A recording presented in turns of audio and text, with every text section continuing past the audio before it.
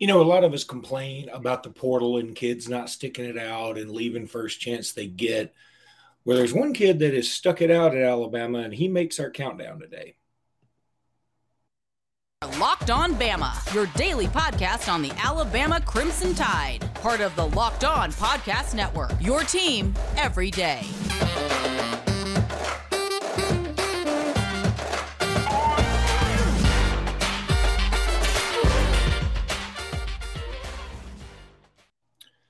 Hey, everybody. Welcome back into Locked On Bama. Luke Robinson, that's me. Jimmy Stein, that's him. Jimmy, in this world of 51% divorce rate, kids and girlfriends, boyfriends are breaking up at an astronomical rate.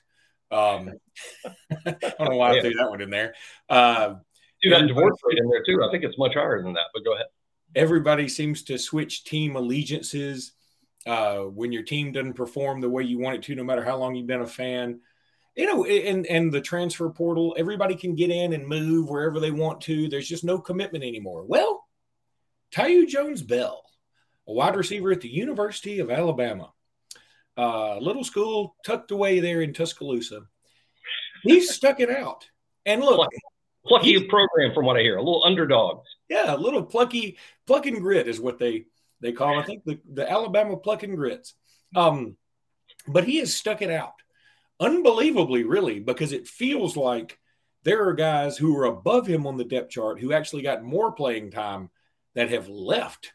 And Thaiu Jones Bell, he's just hanging around. Now, there may be some people that say, Luke, of course he's sticking around. He's got a good situation. He can hang out at Alabama, get a degree, practice with the best, travel with the best, be treated like royalty because he's on the team, and possibly win a ring. And he may not be good enough to go somewhere else. And even if he were to go somewhere else, he probably wouldn't get all those amenities because it's not like he's going to Georgia or Ohio State. So, and that's true. But I think we should celebrate him a little bit more. I'm not saying he's Jalen Hurts sticking around for the 2018 season. That's not what I'm saying. It's just, look, right now, kids, they leave at the drop of a hat. They leave before you drop the hat. So let's give him a little bit of credit here.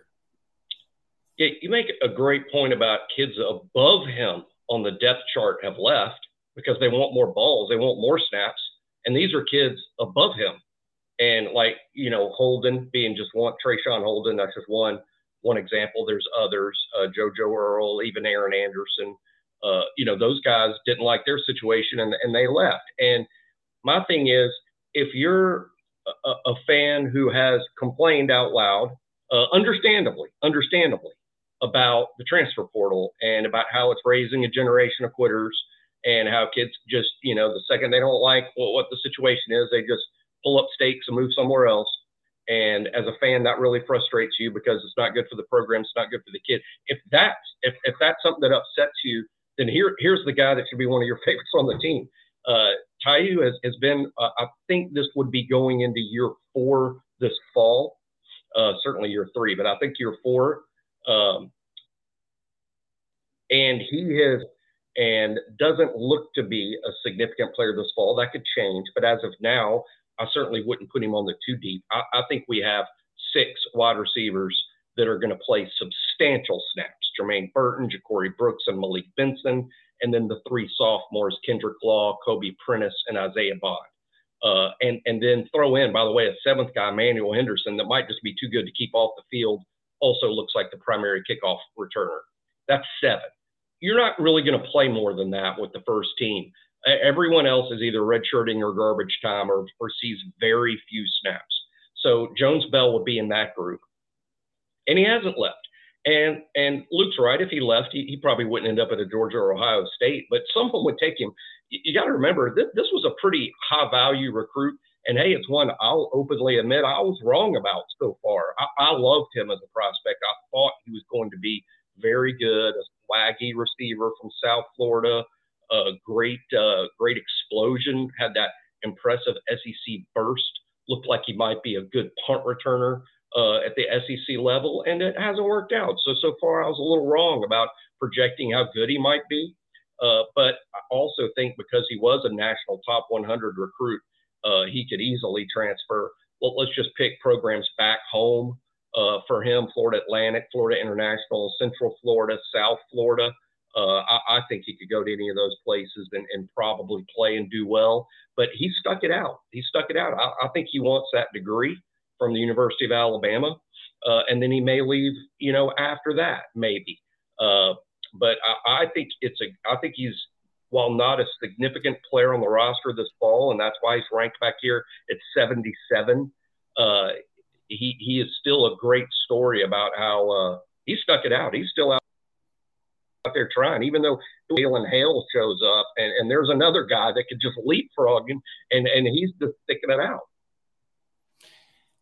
Two things. Number one, why don't you think it's worked out? Number one. And number two, okay, I gave him a big time pat on the back and showed him some love earlier. And I think I could have said that same speech, given that same spiel, if you had ranked him, say, 82nd instead of 77th. Because when you have him 77th, you have him ahead of Yanzi Pierre and Quay Rousseau. And, I mean, there is part of me that's going, okay, we need to give Thaiu Jones Bell some credit. We need to show him love. But he ain't better than those two guys. Well, I think he's going to play more. I mean, that's where that ranking comes from. Everybody behind him, like Pierre, like Rousseau, obviously those are going to be great players at Alabama, and Jones Bell probably is not. But I projected red shirts for those guys. I think Jones Bell is a guy that we will see, because most weeks Alabama's going to have a significant lead in the fourth quarter most weeks. So I think most weeks we see Jones Bell. It'll just be at the end of games, maybe on special teams. Maybe they find a role for him on special teams to reward him for sticking it out. But the ranking is a reflection of the fact that I do think we will see number 14 on offense, Thaiu Jones Bell, pretty much every week, except in the games that are decided late in the fourth quarter, and we never get to put in the backups. But I just think he's a weekly backup, and that's why he would be ahead of guys that I project to redshirt who can play up to 4 games, but no more than that. All right, Jimmy, I need to tell everybody about Bird Dogs now. Bird Dogs, go to birddogs.com/lockedoncollege. I just got my merch in today. Have you gotten your merch in? I did, and I love them. And I'm not saying that. I mean, I know people expect us to say that. No, I loved it. I thought, seriously, it was probably the most comfortable shorts I've ever worn. And I'm not kidding when I say that. No, I totally agree. Because, see, I wasn't here a couple of nights ago at my house, and so I had them shipped to my house. I usually have stuff shipped to my office. Nobody cares about that. I don't know why I talked about it. Anywho, so I got home, and then this morning I'm going to be the mystery reader at my daughter's class, so she doesn't know. Oh, but anyway, I don't even know. So I don't even know what I'm reading. It could be no telling what it is. Hope it's not the Scarlet Letter or anything. Anywho, awkward. So I got my Bird Dog stuff in, and I was like, all right, let me, just before I'm getting ready to go do the podcast and then go to my daughter's thing, let me tear these open and check them out. And I put them on and showed them my wife. She was like, those are awesome. Those look good. Did you tell them the color? Because she knows I have terrible taste. She was like, did you tell them the color? I was like, no. She goes, okay, that makes a lot more sense now, because those look great. And I was like, yeah, they feel awesome. And the size is great. Go to birddogs.com/lockedoncollege, birddogs.com/lockedoncollege. Use the promo code lockedoncollege. And I should have brought the dead gum tumbler up here with me. They sent us a tumbler too. Do you have it, Jimmy? If you do, put it up there. I can hunt it down. Well, don't worry about it. But anyway, it's an awesome tumbler. It's like a Yeti style tumbler thing. And you can put coffee in it, you keep your hot drinks hot and your cold drinks cold. And that's all you want out of a tumbler, right? Oh, wait a minute here. Jimmy's got it. Look at that. PA to the rescue. Look at that. Look at that thing. Look at that thing. What would you bid on that, Jimmy? I feel like Bob Barker. Probably $25, because I've already filled it with wine. So anyway, go to birddogs.com/lockedoncollege. They are our new sponsor. We want you to buy some stuff from them. Please go buy some stuff from them. We would appreciate it a ton. So go do it. birddogs.com/lockedoncollege. On tomorrow's podcast, there won't be one. So we will probably have one again on Sunday. And we'll be talking more about this countdown. And good Lord, no telling what else is going on. We're not going to get into this story, but one of our very arch rivals, there is a rumor about one of the star players that they expect to be a star player, at least on that team. And it's not really a rumor. I saw some social media video that was like, whoa. And if that was put out without somebody else's knowing it, I hate to be so vague, but I hate to get into this too much. One of our arch rivals could be missing a star player if this thing is as bad as it looks like. I can tell you that. Just Google Auburn running back in potential hot water. There you go. All right. You said more than that. I think that yours was much better than mine. Mine added more mystery. I don't know. I mean, I know what you're talking about, and I know why we shouldn't be talking about it. But it is a potential SEC story, and if you want to learn more, you can find it on Google, I'm sure. It's only a story, I think. And again, I'm not trying to, I look for any reason to throw Auburn under the bus, but it's only a story if one of the participants was unaware. I think it would be a big story even otherwise, because I don't think Auburn wants its players even putting out consensual stuff. It is, and look, I was shocked. I mean, I didn't even do I wasn't like doing a deep dive on this thing. I went to Twitter, typed in a couple of things, and there it was. And I was like, whoa, that's a little bit more than I thought I was going to get to see. But anywho, you want to learn more, Google, not this family show. So Jimmy, Nick Saban making a direct 190 here.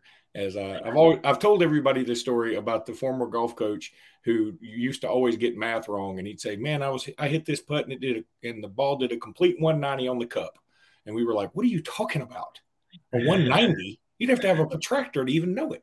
But anyway, Nick Saban is in Italy, and that in itself should not be a story, right? I mean, a football coach who's got $1 gazillion going on a European tour with his bride of many years, that shouldn't be a story. It is a story because it's Nick Saban, though. And here's the thing. In the past 15 years, probably in the past 30 years, a vacation for Nick Saban was when he left a 5-star recruit's front door and walked to his car. That was the only time he got a break. The closest thing he came to Italy was Domino's.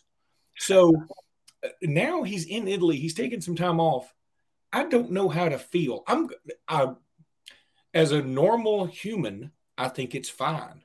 I also know he's not a normal human. So it does bring the question in there, is he getting closer to the end? Which everybody go, of course he is, Luke. He's 96 years old.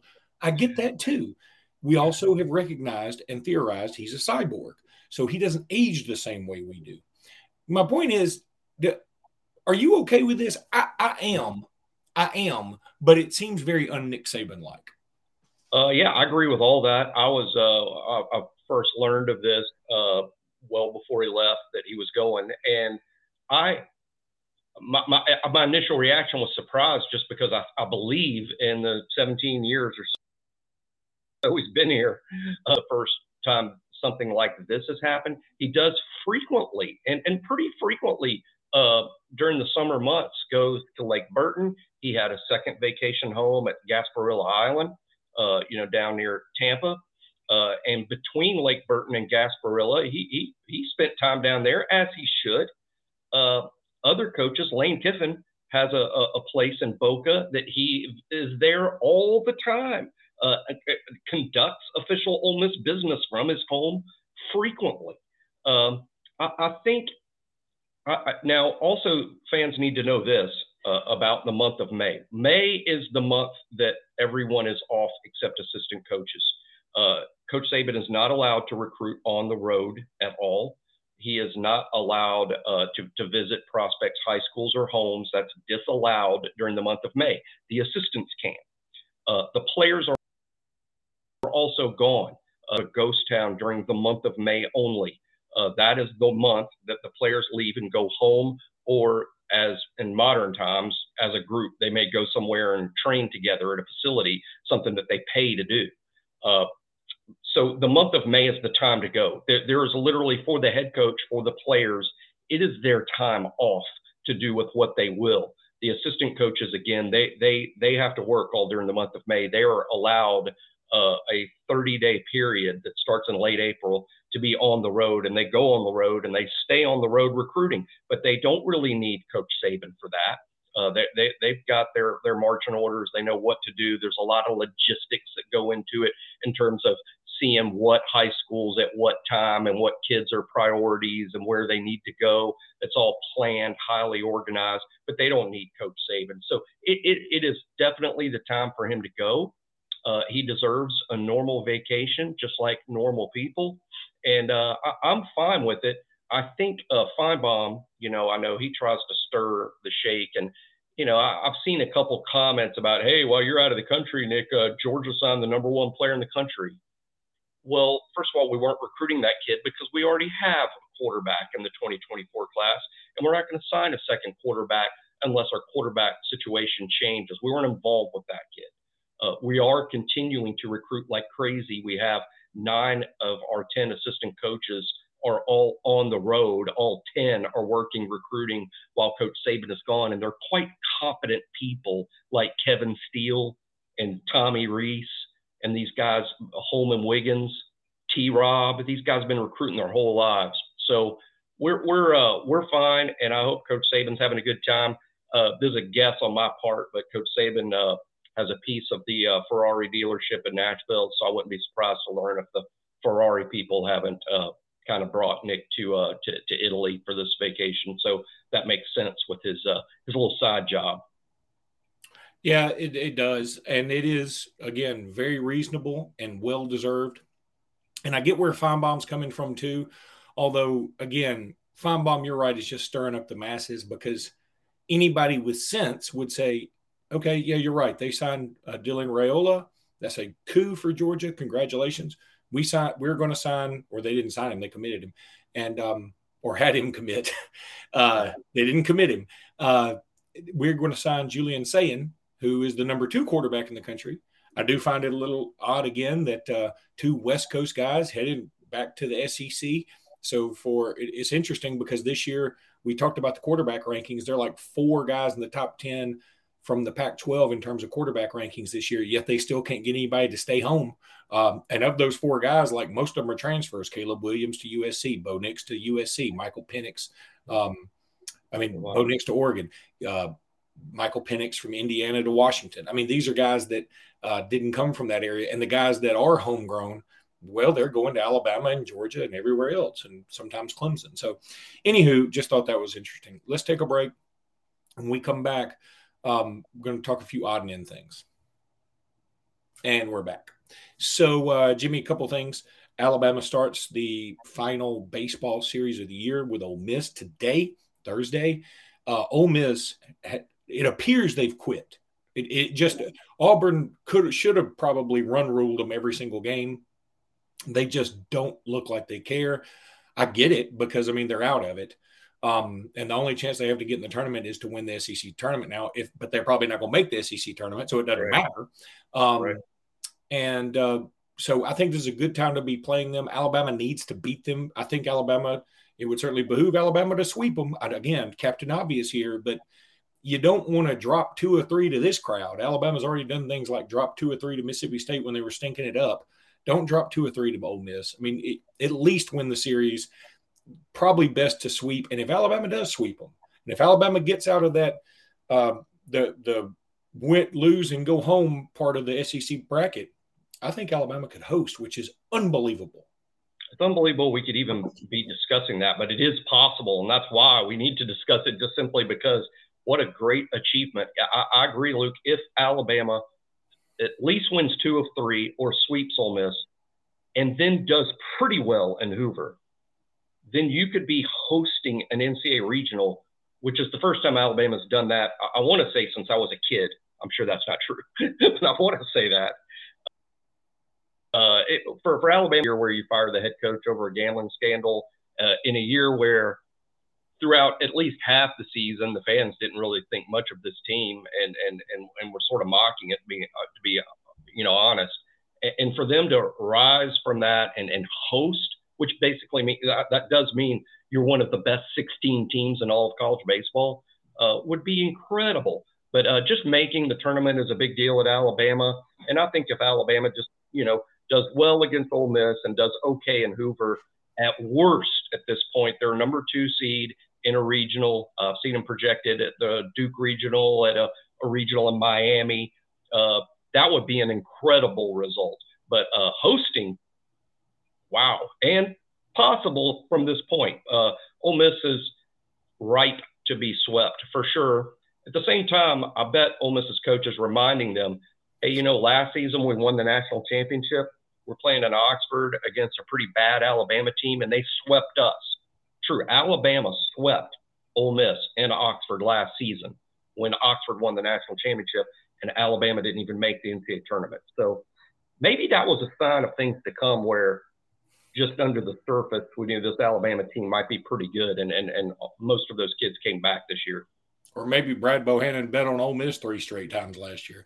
I'm going to tell you, this team has gone from there was probably a sense of malaise over the program. Then the gambling thing happens, and I think the immediate reaction is probably disgust, because I think the original assumption when the gambling thing started coming out, before we knew the details, everybody was like, there's some player on there gambling and doing, and I'm just not going to even follow this crap anymore.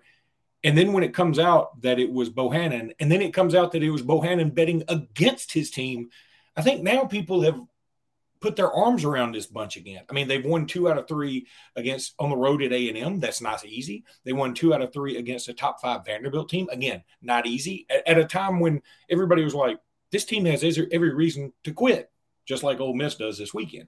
So I think now there's sort of a resurgence, a renaissance in love for Alabama baseball. It's never going to match football or anything. I'm just saying that this team is easy to like right now, and maybe they will use some of that energy and go on a little bit of a run. I don't think they can win the national championship. I don't think they can win the SEC tournament, but I do think they can get in the NCAA tournament and make a little noise and put some pride back into the program that Brad Bohannon took away. There's nothing else to say other than Brad Bohannon really tried his best to screw Alabama baseball.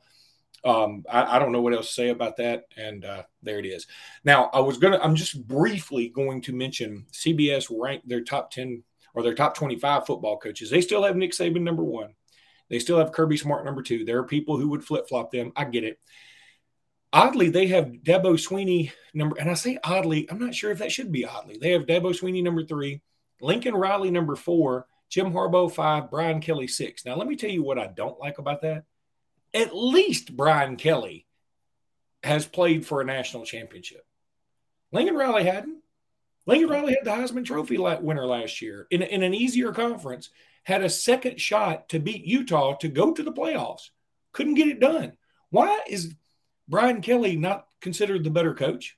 He never gets the proper credit, I don't think. He's won everywhere he's been. There hasn't been a job where Brian Kelly hasn't won. He's won, and that's why I like when LSU hired him. I'm like, because we know what LSU's ceiling is. LSU's ceiling, you do as well as you can there. That means national titles, maybe multiple. I mean, Les Miles won a national title there, and Brian Kelly can coach circles around those guys, to be honest. So I agree he should be higher. And as far as Lincoln Riley, this is what I'm going to say about USC all year. And I might be saying this about them as I watch them win a national championship this year, because I do think Lincoln Riley is close to being one of the real elites.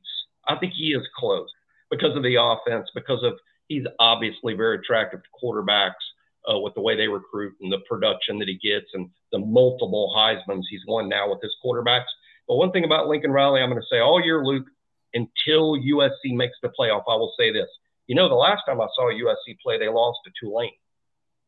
And I know that's not your granddaddy's Tulane, and I know it was the greatest Tulane team of all time or whatever anybody wants to say, but it was Tulane without a single player on their team that would be offered by USC out of high school, not one. And Tulane beat USC. And until I see USC do something special Lincoln Riley doesn't mean a whole lot to me, certainly not more than Brian Kelly. What would that Tulane team, which again, maybe we don't know Tulane's history well enough, but you say they're Tulane's greatest team of all time. I buy it. You can sell me on that. Would they make the top 20 of top USC teams of all time if you put just swap jerseys? Heavens no. Okay, so that's my point. And here's the other thing. And I am not arguing Lincoln Riley is not an elite coach. I think that he's elite because he has made the playoffs a couple times. He has done some really nice things. He's had 3 Heisman winners. But that's my other thing. He's had 3 Heisman winners, 0 national championships, and when he's made the playoffs, 0 playoff wins. I don't think he's 0 won. playoff wins. Yep. 0 playoff wins. And when he's made the playoffs, with the exception of that Oklahoma-Georgia game, which was Georgia's first trip to the playoffs, and Georgia had a good team, but I would say that Georgia team also had its deficiencies. They had a true freshman starting at quarterback. Then they just couldn't get it done. They had a lead in that game. They couldn't get it done. And then they go play Alabama with Kyler Murray, who won a Heisman Trophy, and Alabama blisters them. Now, I mean, it got close towards the end, but Alabama was up 28-0 at one point in the game. Let's not forget that. And then last year they have the Heisman Trophy winner, and they don't even make the playoffs. It's right there. They essentially, frankly, they were in the playoffs. They just lost the game to get to the actual playoffs. If they beat Utah, they're in, right? Yep, that's right. Okay. Probably so. And again, when people say, "Oh, that's a bowl game," people don't care about bowl games anymore. I watch all those bowl games, and that I watch USC Tulane. USC almost won the game. But you know why? Because USC was trying to win the game. That's right. They were trying to win the game. Their players on that field were trying to win the game. And I see people, his players don't care about the bowls. They don't even show up. Well, the ones that didn't show up didn't care, but the kids playing in the game do care. That's what competitors do. These kids are competitors. They're all competitors. And if they don't, you don't want them on your team. Yeah, you don't want to get shown up on the field doing what you do best.